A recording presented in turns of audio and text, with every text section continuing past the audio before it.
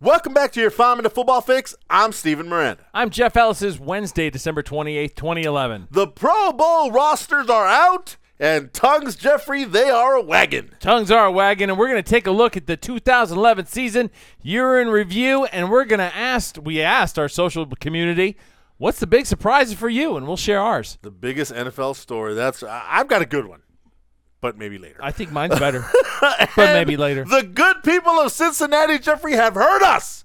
They heard us, and the Bengals have sold out. Well, they haven't sold out. They didn't sell out. They're good. They're showing. We'll get there. But right now, Pro Bowl 2012, the rosters have been announced. Hawaii. Are we coming to Hawaii this year? We can't. We're going to be in Indianapolis. That's right. How do you do? For people, I don't understand. People who cover the NFL, how do you cover the Pro Bowl and the Super Bowl? You're supposed you have a whole advanced team in two places? That's exactly what they do. They are a huge network outlet, and they send one crew to the Pro Bowl. We're two guys. We can't be in two places at once. We cannot. So we're going to Indy. We've chosen the Super Bowl. Although it'll be a lot nicer in Honolulu, I imagine, than Indianapolis. I'm pretty sure just it will. Weather-wise. Here's the deal, though. Some people are confused at some of the players that have made it, some of the players that did not make it. But you know what? T-Sizzle, Terrell Suggs of the Baltimore Ravens, he's like, Ravens aren't playing in the Pro Bowl because we going to be in the Super Bowl. You got a long way to go before that. I would actually go for the Pro Bowl because you get incentives. You get a free trip for you and your family. And if you, for some reason, don't make the Super Bowl, it's a good backup. When you can't beat teams like the Seahawks and the San Diego Chargers. They didn't lose to the Rams, did they? Yeah. No, they didn't. That was the Saints. The Saints lost to the Rams. Yeah, I don't know. Just play the game, and we'll see how it goes. Now, here's the snub list that I'm just offended by. These are players that got in. I wanted to do my snub list and get Cam Newton in there because that's just egregious. That is a snub list. Yeah. It's egregious. Well, I think Romo or Cam Newton should have got in before Eli Manning. And then Phillip Rivers, if you have any dignity, take the money that probably comes as a little bonus. But be ashamed of yourself for making the Pro Bowl this year. You know, other players on that list besides Phillip Rivers is Antonio Gates, Greg Jennings, B.J. Raji. People are like, how do these guys make the Pro Bowl? Because it's a glorified popularity contest. Yeah, and you know what? I used to win popularity contests, so I'm okay with that. I'm down with it, dog. What a weenie. Pretty weenie. All right, we went out to Facebook and Twitter, and we asked you, our fans, what was the biggest NFL story of 2011? Before we get to yours, let's give it to Jeff. I says Cam Newton. Cam, love that kid. He came out. We saw him there in New York City at the draft, and he says, I'm more than an NFL player. I'm an icon. Well, and we shook our heads, and we went on TV and said, shame on you. Don't be Mr. Hollywood, be Mr. Football.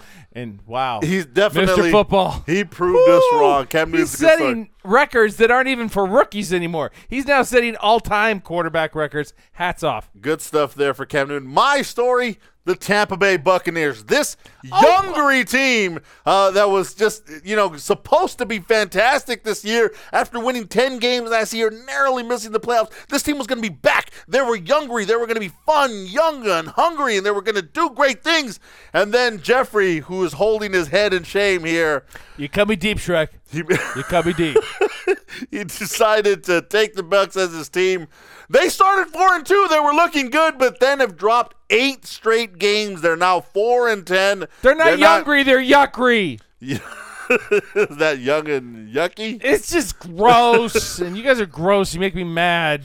All right, so there. Now the fans take their biggest story of 2011, the San Francisco 49ers. That's right. This team right now is 12-3 with the Rams coming up. They're most likely going to be 13-3. And what's amazing, Jeff, they've done it with the same players basically that they had last year. They did a wee bit of pruning here with the trimmers and took out a couple of guys that they felt like weren't the best influence in the locker room. Right.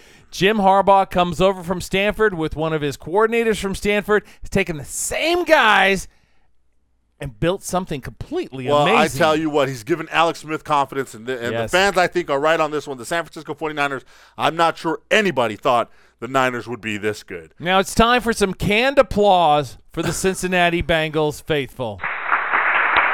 There you go. Well, the Bengal fans. We called them out yesterday. We sure did, and it is now official. Just hours before they were going to get blacked out, the Cincinnati Bengals were able to sell out their second home game of the season to a divisional rival. Their But Ravens fans don't travel nearly as well as Steelers but fans. I'm pretty sure so this one counts. There will be some Ravens fans. Don't care. This game's going to sell out. Cincinnati get that foot in the right direction, be moving towards success. So congratulations to the Bengals and the Bengals fans. We hope it's a good game, and Go out and maybe, win. just maybe, they'll win a game for you. I'm Steven Miranda. Jeff Ellis. For your 5-minute football fix. Out.